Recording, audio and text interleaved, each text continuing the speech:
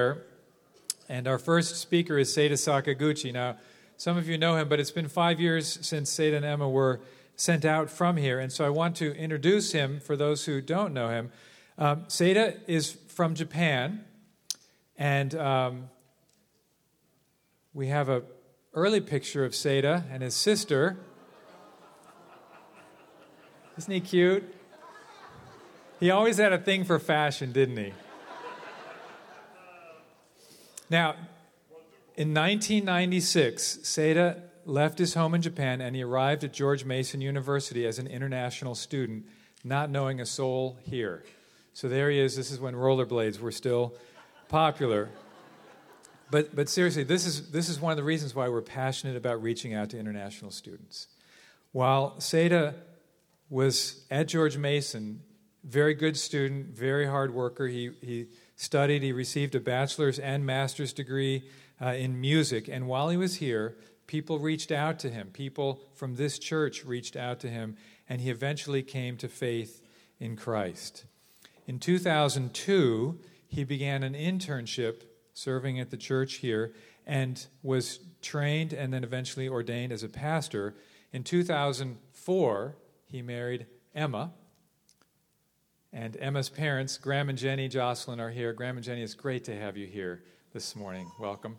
So, and then in 2014, Seda and Emma and their 4 children followed God's call to a place almost completely unreached with the gospel of Jesus Christ, the city of Tokyo. 38 million people. That's more people than live in the country of Canada. 38 million people, almost no Christians. So at the end of the service this morning, we're going to have an opportunity to invest in the ministry in Tokyo. That's what this little card is. It'll be a grace-filled opportunity to invest. But before we have a chance to do that, we want you to hear from Seda and hear more about the Lord's Prayer. So please welcome Seda as he comes to open the series.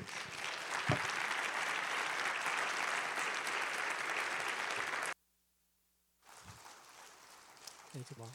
You should love me or hate me. Rachel Ball, you are in trouble. How in the world did you get hold of those pictures? Emma. Oh, man. Man, Vince looked so young and skinny.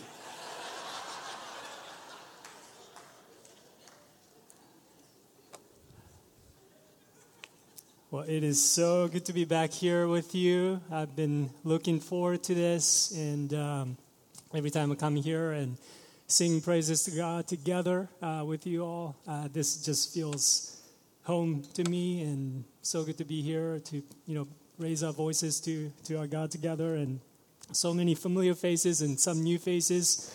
It's just so good to be here, and thank you for praying for us and. See if there's a picture of Toyosu Community Church. Yep, that's our little church in Toyosu, and I bring you greetings from Toyosu Community Church. And Emma and the kids wish they could be here to praise God with you guys, but unfortunately, this time I came here by myself. And but thank you for just expressions of your love and care for us. I can't believe it's been almost 5 years since we left to go to Japan, but all these years you have prayed for us and expressed your love and care for us in so many different ways. So thank you for your love and care for us, and just looking forward to sharing God's word with you today. So if you have your Bibles, I invite you to open to Matthew chapter 6, and I'm going to read the entire prayer again. I know Kenneth read this morning. We read it together, the Lord's Prayer. But I'm going to be reading from Matthew chapter 6, verse 9, all the way through verse 13. And particularly this morning, we're going to focus on verse 9.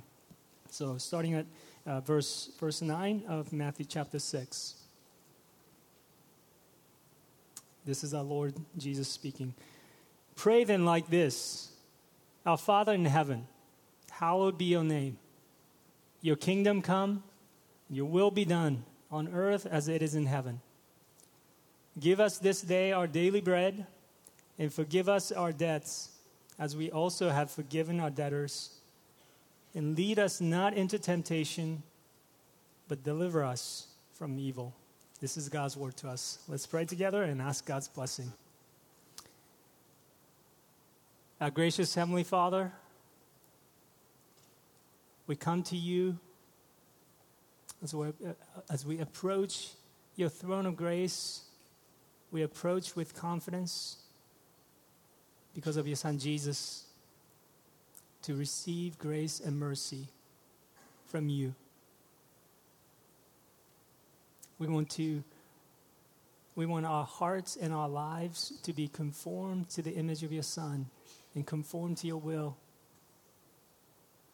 We want to think about the way you think about things, and we want to feel things the way you feel things, and we want to live our lives to honor and glorify you. So would you conform us to the image of your Son, Jesus, as we approach your word and pray for your blessing upon your word, and we ask for your Spirit's ministry here. Give us ears to hear your voice speaking to us. In our hearts, we want our hearts to be transformed by the hearing of your word as your Spirit applies the truths to our hearts to transform. All for your glory. We ask all these things in Jesus' name. Amen. Well, in Japan, people don't celebrate Thanksgiving, but it's a great excuse for us to gather with our community, gather our friends to talk about the meaning of Thanksgiving, and it's just a great excuse to have a good time with our community. So each year, we've hosted a Thanksgiving dinner. There should be a picture of this year's Thanksgiving one. At this year's gathering, we were glad to see a good number of men come to our Thanksgiving dinner. We've been asking you all to pray for our engagement with the men in our community. They're hard to catch, and they're all busy, and they're pursuing their successes, and so it's hard to catch them. But so we were glad to have several men come to our Thanksgiving dinner to deepen relationship with us. But we were surprised to see one particular husband show up. Now, his wife has been a good friend of ours since the beginning of our time in Japan, and she's been part of our community, even though she's not yet a believer. But her husband, he has never come to any of our gatherings before. We would see each other on the streets, and we would say hi, but no traction relationally. And so we were surprised that he showed up by himself with his two boys without his wife. And so we were surprised. And he stayed the whole time and engaged in conversation, so it's just great. A few days later, after the Thanksgiving dinner, we find out from her that this couple had gone out for a long walk together previously, and they had a chance to talk.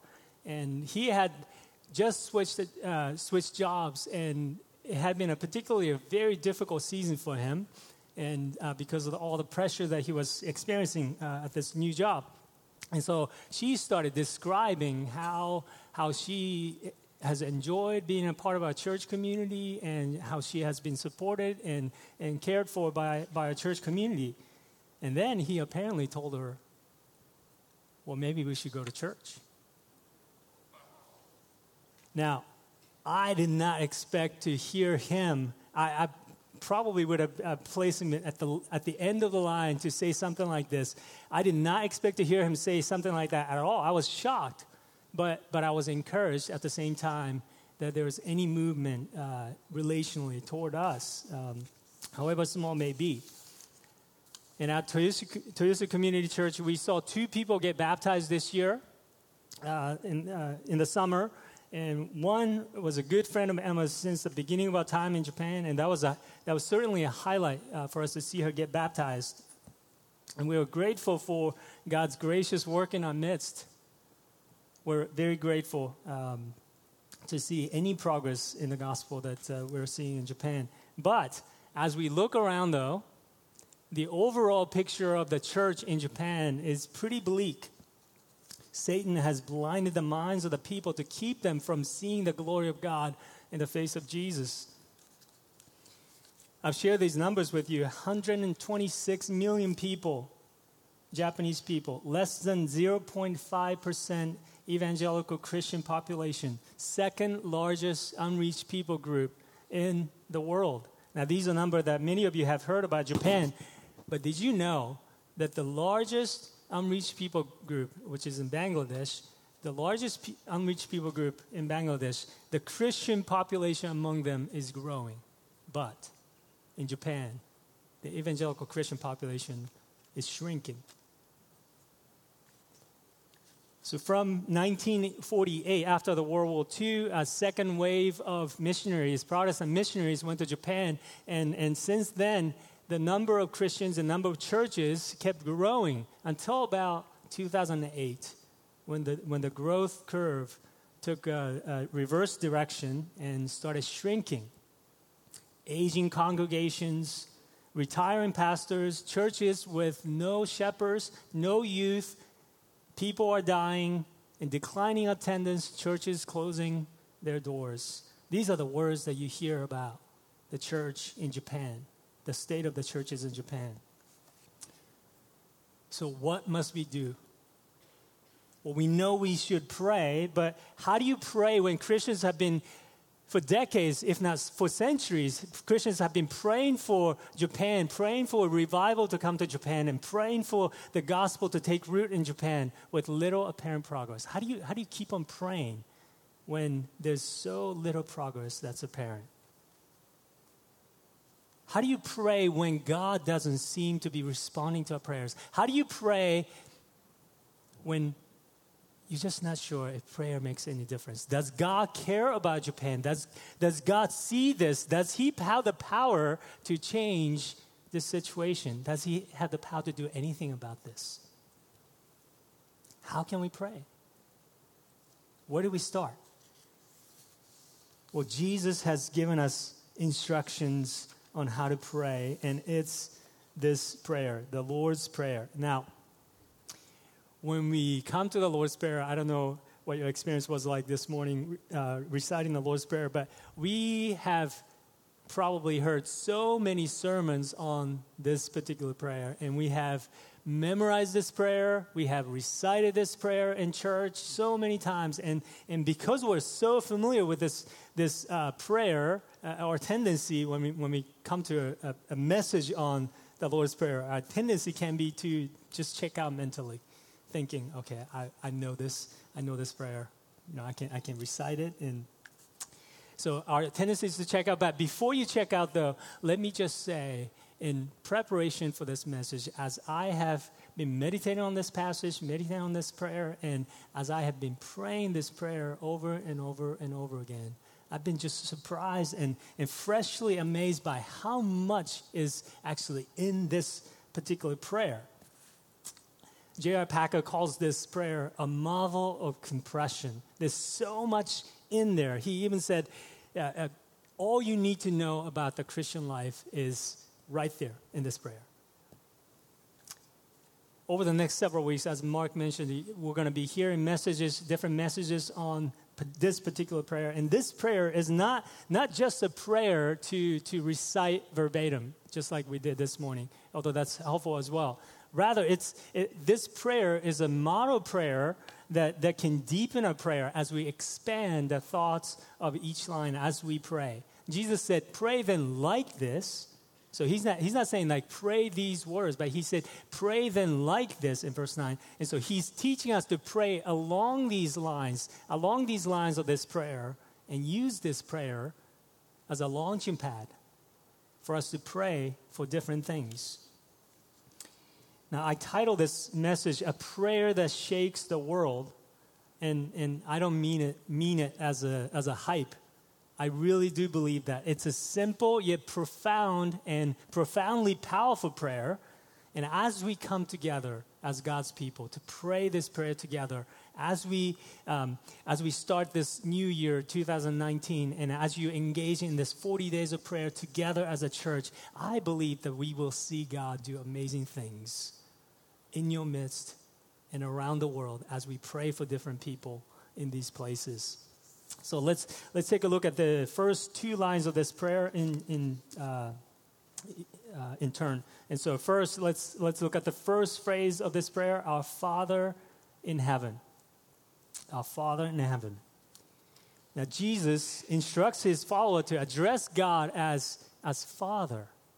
Now, this was not a typical practice in Jewish culture, and perhaps it was even shocking for the followers of Jesus to hear Jesus say this, to address God as Father. It's a very familial and intimate address that he's using. They just didn't do that back then in the Jewish culture. But in Jesus' teaching called the Sermon on the Mount, of which this passage is part of, between Matthew chapter 5 and 7, in the Sermon on the Mount, Jesus uses the word, this word Father, at least 16 times. Now, what does that teach us about what Jesus is trying to say? Jesus wants his followers to know that they can come to God as their Father who loves them and cares for them. That's what Jesus wants them to know. The rest of the New Testament speaks of God adopting us as his children through Jesus.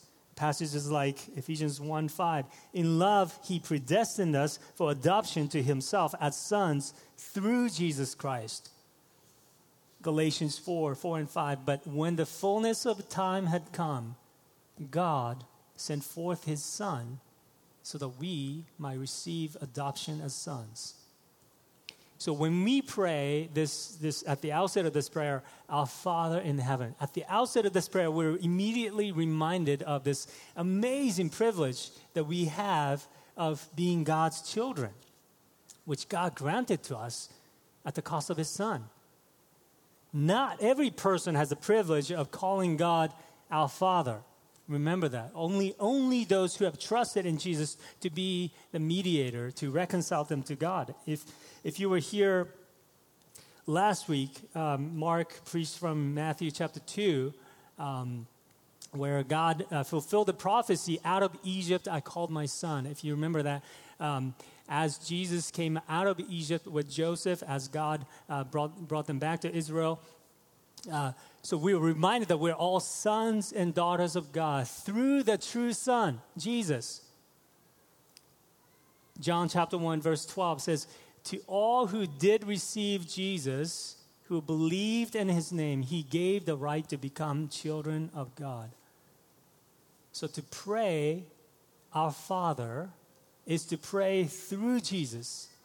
Without Jesus, we cannot call God our Father.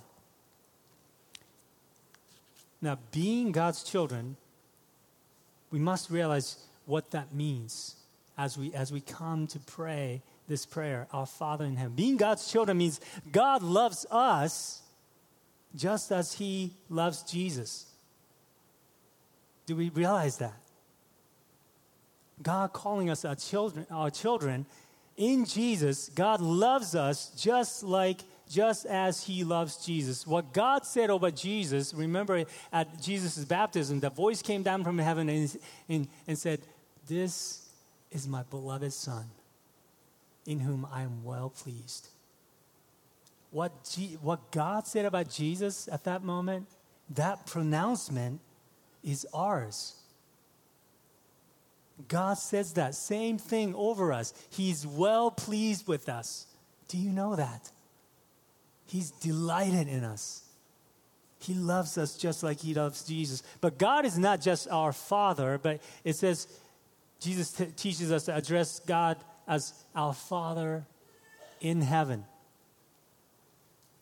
This phrase, in heaven, reminds us that he's transcendent. He is the creator of the universe, who is all-powerful, all-wise, and he is in control of everything in the world.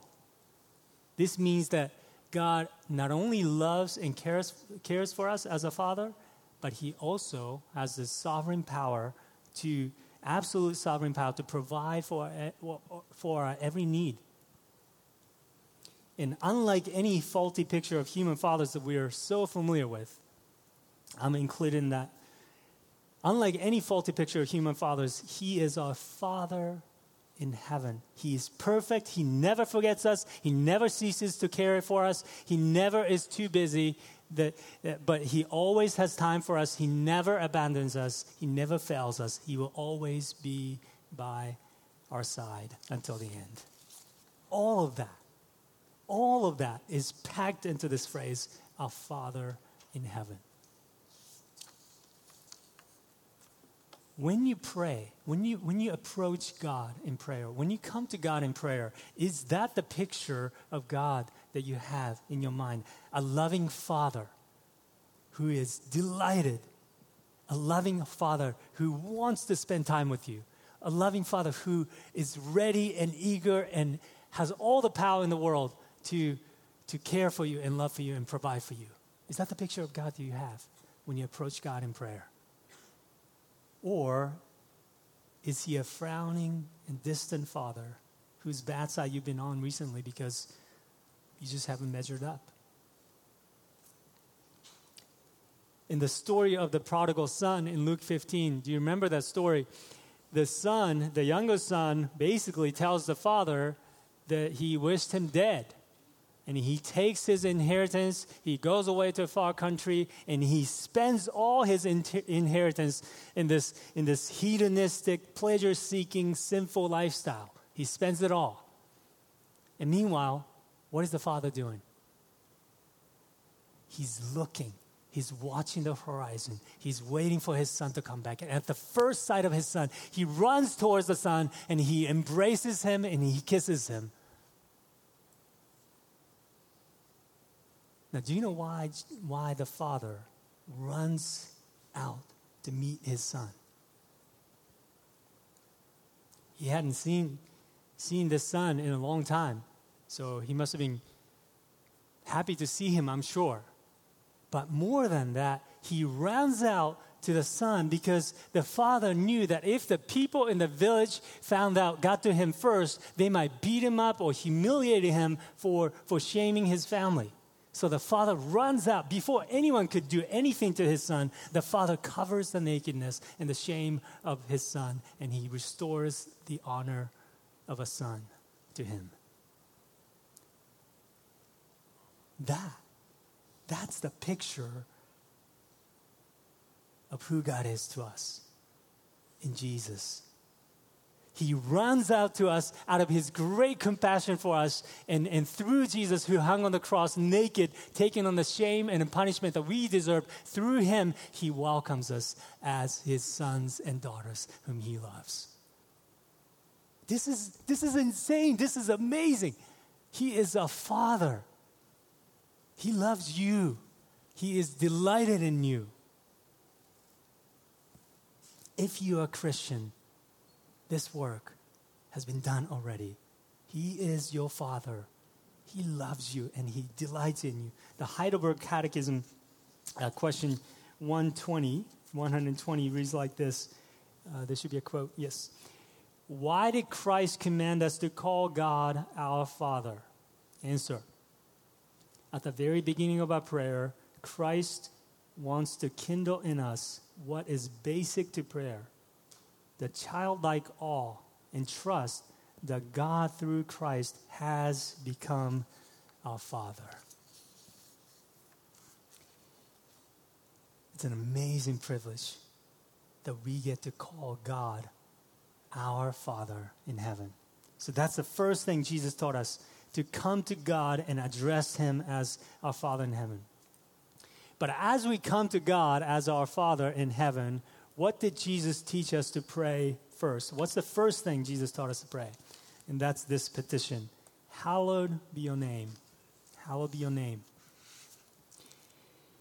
Now in Japan, there are so many Shinto shrines. Everywhere you go, it seems like there's a shrine there.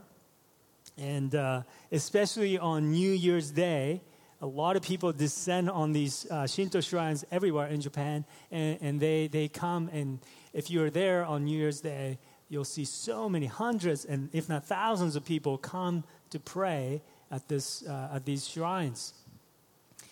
Now, most of them have no idea who they're praying to. In Shintoism, there's something like 8 million gods, and most of them have no idea who they're praying to. They're not there to worship any type of God. They're there to worship their own desires. Now, most people go to these places to pray because they want something. They want a job. They want a relationship. They want good grades. They want to pass this entrance exam to colleges or whatever. Most people want something, so they go to these places, and somehow they're hoping to obtain what they want by throwing money into this box and praying there to who knows who. It's like a vending machine approach to prayer. Now, lest we fall into the same error when we come to the true God, the only true and living God, only to get what we want, lest we fall into the same error, Jesus has taught us to pray this prayer, hallowed be your name. Now, we don't use this word a lot, right? I mean, if you're using hallowed in your sentence, like daily, day-to-day basis, you might get some funny stares. We don't use this word in our daily conversation, but we all pray this Lord's Prayer so many times, countless times. How many of us have prayed this phrase, hallowed be your name, without really understanding what the gravity of what we're really praying for? Now, this word hallow means to sanctify or to set apart as holy. So we're praying God's name to be honored and set apart as holy, as far above everything else. We're praying, God, cause your name to be exalted high above everything. Let your name be treated with reverence. That's what we're praying when we pray, hallowed be your name. We're not praying for God to make his name holy. God, by definition, he's already holy. Do you remember the scene in Revelation? The living creatures in heaven declare, holy, holy, holy is the Lord God Almighty, who was and is to come. Day and night, heavenly creatures singing this over and over again. They never stop. God is holy. But on earth, God's name is not hallowed everywhere. God is not treated with utmost reverence and awe that he really deserves. So when we pray, hallowed be your name, we're praying that God would be rightly honored and acknowledged as holy. That he would be rightly honored as God in our lives and treated with the highest reverence in our lives and around the world. That's what we're praying for when we pray, hallowed be your name. But the question is, how does God accomplish that? How does God cause his name to be acknowledged as holy in the world? Now, there's a passage in the Old Testament, Ezekiel chapter 36, verses 23 through 27. Let me just read it to you. If you have your Bibles, you can turn to Ezekiel 36.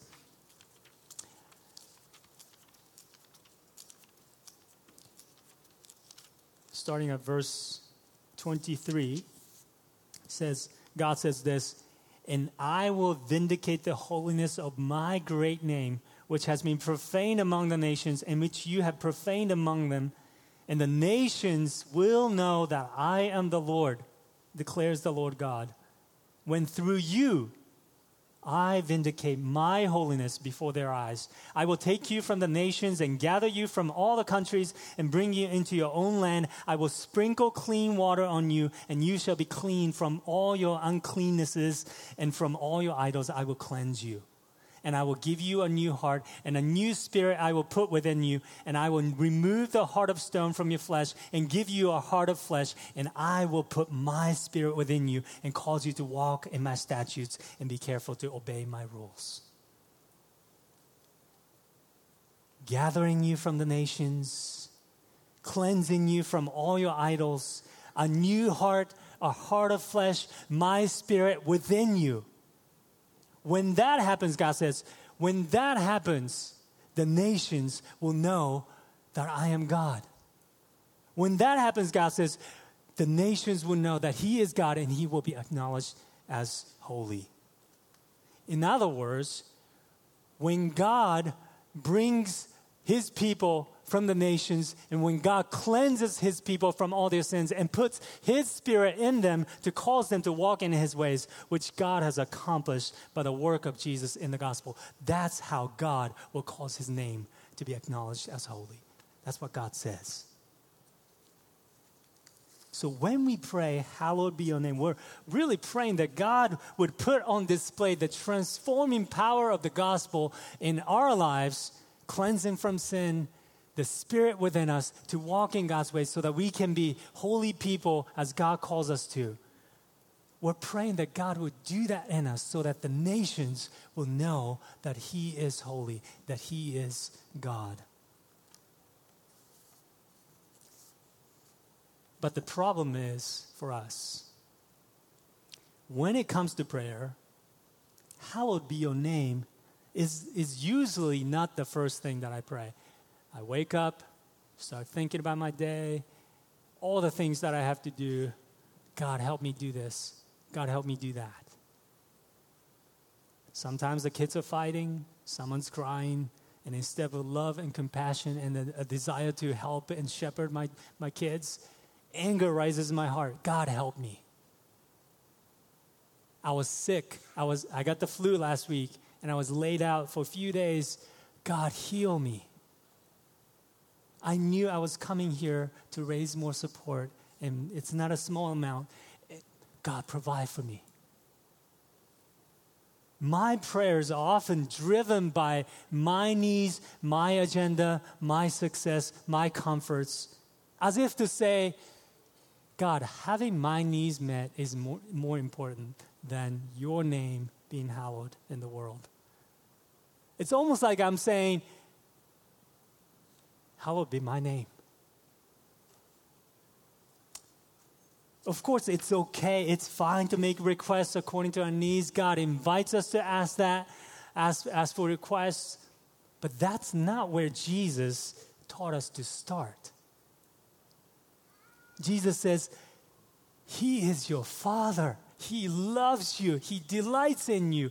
And He loves to provide for you. And He knows exactly what you need even before you ask. So come with confidence in His love and care for you and pray and seek His honor first and foremost. So how can we go from hallowed be my name to praying, hallowed be your name? What's going to cause our eyes to be lifted above our little world and our knees to seeking the honor and glory of God above all else?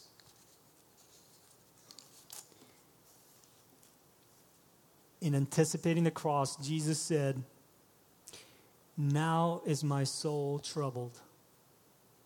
And what shall I say? Father, save me from this hour. But for this purpose, I have come to this hour. Father, glorify your name."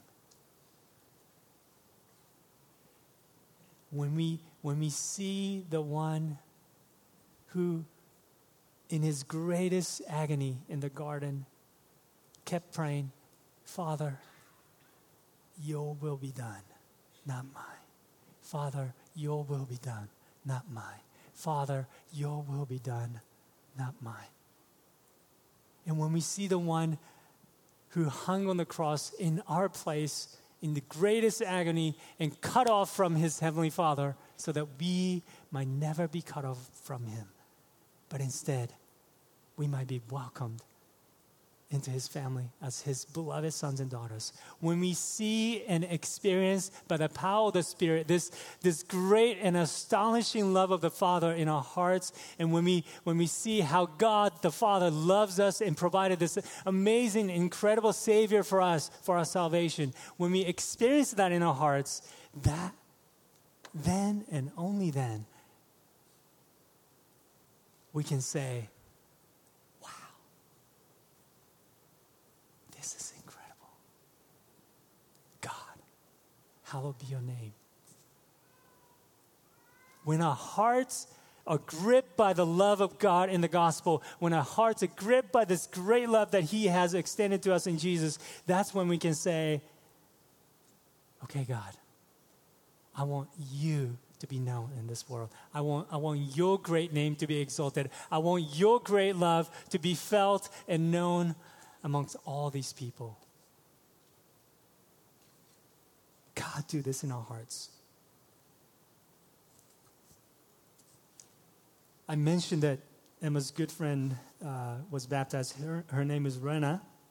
Many of you have been praying for her, and we had been praying for her for a number of years. And Emma had shared the gospel with her in so many different ways. And at some point along the way this year, God caused her heart to come alive to him and gave her a new heart, new life. And Emma describes the changes like this. She says, when I ran into her in the street this summer, she backed her bicycle up and told me she couldn't stop reading the Bible the night before. Just a few years ago, our street conversation looked a lot different. I was now speaking to someone who God had revealed himself to. The awareness of God and who she was before him had changed. After months of wrestling with the idea of becoming a Christian, her heart was led to have faith in Christ. She got baptized this summer. She attends our church gathering and Bible study. I see her often, and as usual, we still have fun. However, it's different than before. She now has new life, new hope, and her eyes see things differently. And honestly, no one can believe it. Salvation is God's sovereign work, but God invites us to be a part of God making himself known and exalting his name in the world through our prayers as we come together as God's people to pray, Father in heaven, hallowed be your name. We get to do that together. Did you notice that this phrase, our Father, that's plural. We get to do this together, calling God as our Father in heaven. Hallowed be your name. And I do want to ask you to pray that God would cause his great name to be hallowed among the Japanese people as you remember us in Toyosu Community Church. Continue to pray for us. Pray for the men in our community. Hallowing of God's name is not on their mind. They're pursuing hallowing in their own names and their successes. So pray for men that God's name will be hallowed among these men. And pray for the 7 adult believers, including us at Toyosu Community Church, that we would learn to pray this prayer, learn to pray, hallowed be your name, to display God's holiness through our lives so that more people would come to know this great and amazing and awesome Father that we have. The nations of the world are on God's heart. One day there will be people from every nation, tongue, and tribe gathering around the throne of God, worshiping God together. There will be a day, but we're not there yet. And that's why Jesus has taught us to pray, hallowed be your name. Because God's name is not hallowed everywhere, but God, remember this, God is absolutely committed to making his name known and causing his name to be exalted among the nations. God is absolutely committed to doing that. And so we're not asking God to do anything that he's reluctant to do. He is eager to do that. He's committed to doing that. And that's why we can keep on praying for places like Japan with confidence, even if it seems like the progress in the gospel is barely noticeable. We can pray with confidence that God will do this as we come together as God's people to pray, God, hallowed be your name. So let's pray, brothers and sisters. Let's pray. Come together as a church. Let's pray. Our Father in heaven, hallowed be your name in my life as you work the gospel into my life to display your holiness. And through me, hallowed be your name in the lives of all those around me who I come in contact with who do not know you yet. Hallowed be your name in our families. Hallowed be your name. Cause your name to be glorified in our neighborhoods, in our schools. Hallowed be your name on campus at George Mason University, Northern Virginia Community College. Hallowed be your name in Washington, D.C., in our government. Hallowed be your name. Exalt your name, God, in Japan, in Tokyo, in Korea, Busan, in India, in the Dominican Republic, in Mexico, everywhere where God's name is not hallowed yet. Let's come together, brothers and sisters, and let's persist and persevere in prayer, expecting our great Father who loves us, who cares for us, who is all-powerful to do great and amazing things in the world as God uses our prayer together. Let's pray together.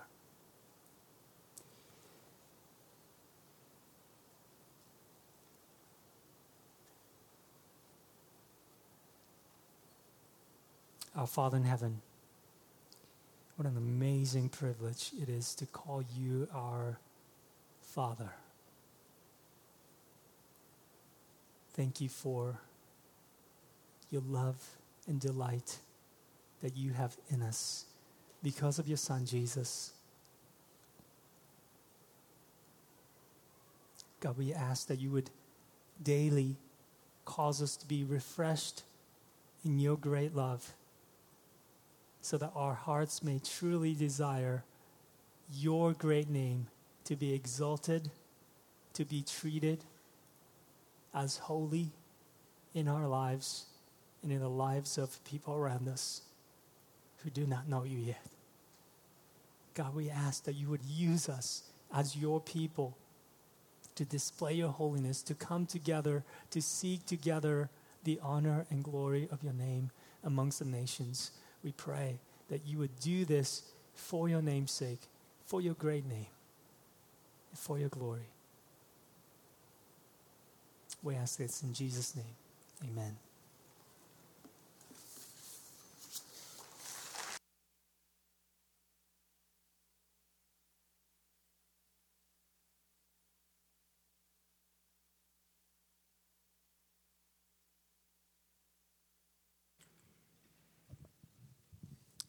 If you drove here this morning, chances are you passed one or maybe several churches on the way here.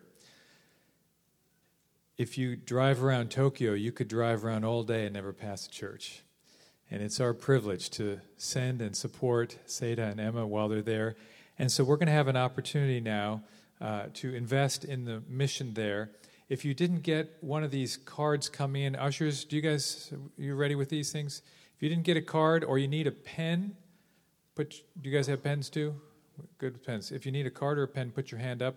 And I wanted you to hear this morning from one of our members. Jordan Lawrence recently asked me a question about investing in this particular mission in Tokyo, and he had some very helpful thoughts, so I wanted you to hear from Jordan. I want us to consider as a church whether the Lord is specifically calling us to give substantially to Seda and Emma's work in Japan. And I think the answer is clearly yes. One indicator of that is that Seda has come out of our church. He came to the Lord, was discipled, was ministered here, sent out from this church. But there's also a second indicator that I just want to point out and emphasize, and he alluded to it, is how uniquely crafted Seda is to minister to the people of Japan, because he's Japanese. I was reading in Operation World, and you heard the statistics, 126 million people, tiny little Christian community. It is the largest people group. Now, he said it was the second largest of unreached. it's the largest people group where there are no legal restrictions of outside missionaries to come in and minister. But they've basically had no effect. And Operation World says because the outsiders, it's such a steep uphill climb to learn the language, to learn the culture, that it's very, very difficult. But with Seda, God has just cut right through all those obstacles. He's just bypassed all those obstacles. You think about this. Here is some Japanese man in his 30s or 40s who has had he's married, has 2 kids, he has some level of material blessing and success in business, and he is just feeling empty inside. No answers. This hasn't really satisfied at all. And yet this sermon we just heard about the Father's love, that's exactly what they need to hear. And the Lord is raising up somebody who looks like these men, who speaks their language, who knows their culture. I mean, I think this is something we have to get behind. Now, one question you might say about this is, well, this is a lot of money. I'm not sure the exact number, but I think it's north of $250,000. And you can think about that. Wow, there's other countries where we could spend that kind of money and it would really go a long way. But I don't think God's principle for us to be good stewards of our money operates that way. I think it's applying it the wrong way to think something like this. Because essentially what it's saying is this. Sorry, people of Japan, you don't get to hear the gospel because you happen to live in a really expensive place. That's not the way to think about it. I think the way to think about it is something like this. Has God prospered us to help this effort? And I think that he has. And I think as you are considering what to give, make it deep, sacrificial. That is what I and our family have done. So that the light of the gospel, as it's moving in South Korea, it's moving in China, it will also move in Japan. Japan, the people there call themselves the land of the rising sun. And I pray that God was giving them with that name for themselves, that what they were anticipating was the light of the gospel coming. Isaiah 61. Arise, and let this be years from now and in eternity what we think about when we think about Japan, the land of the rising sun. Arise, shine, for your light has come, and the glory of the Lord has risen upon you. Thank you.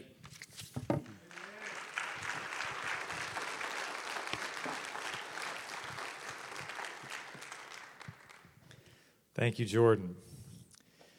So the reality is, if churches like ours, from cities like ours, don't send people like Seda and Emma, who's going to be able to afford to do that? And so we do have a unique opportunity. So if you want to take a look at these cards, I just want to walk through with you what's here. There's really 2 things you can identify to providing support to Seda and Emma. First is to pray. Let's not discount prayer, right? That's really important. Second is to contribute financially, and there's a real financial need. Over the years, our church has been the primary financial supporter. We continue to be supporting this mission, partnering with city to city to provide development and growth for this new church. But the reality is, Seda and Emma, they need to widen their support base.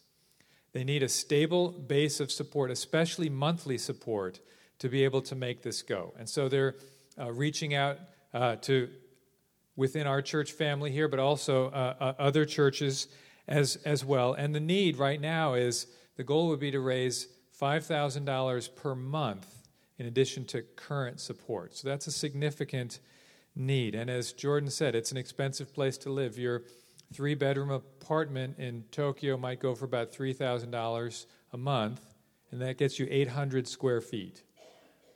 There are people around here with garages that are bigger than 800 square feet. It's just an expensive place to live. And so we have a real privilege to invest. And so if you can give one-time gift today, that's great. You can fill the card out and note that, and we're going to pass baskets in a moment. And whatever's given today, obviously, if you do tax deductions, that gets deducted in 2018. You can make a monthly commitment, and you can make that payment a number of different ways. There's information on the screen and on the card as well. Or you could commit to giving an annual gift as well. This is a no pressure from Mark moment, but this is the nations are on God's heart moment, isn't it? Let the nations praise you, O God. Let all the nations praise you. Let the Lydias and the Renas of the world, people that we may never meet this side of heaven, let them hear the good news and have the same chance to respond that we have. So we're going to just take a moment and I just want to ask you just to quietly pray and consider. And you may not be ready to make a decision today, and that's fine. You can hang on to the card. You can turn this in later or make a commitment later. If you're already giving and you want to increase, you can note that on here, or just continue what you're doing. You can note that on here as well. But we're going to just take a couple moments and let's just pray and ask the Lord, God, how do you want me to hallow your name right now? So let's quietly consider what to do here.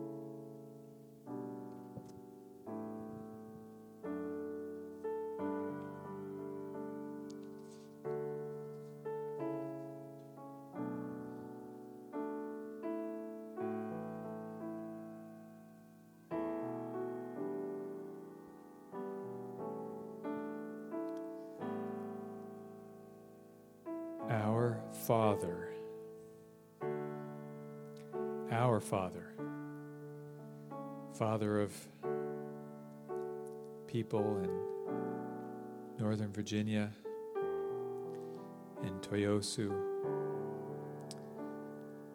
in Chibok, and to the ends of the earth, our Father in heaven, may your name be revered and praised and glorified and exalted in Toyosu, in Tokyo, and in Japan. And what we give now, may you multiply it and do great things for the glory of your name. In Jesus' name, amen.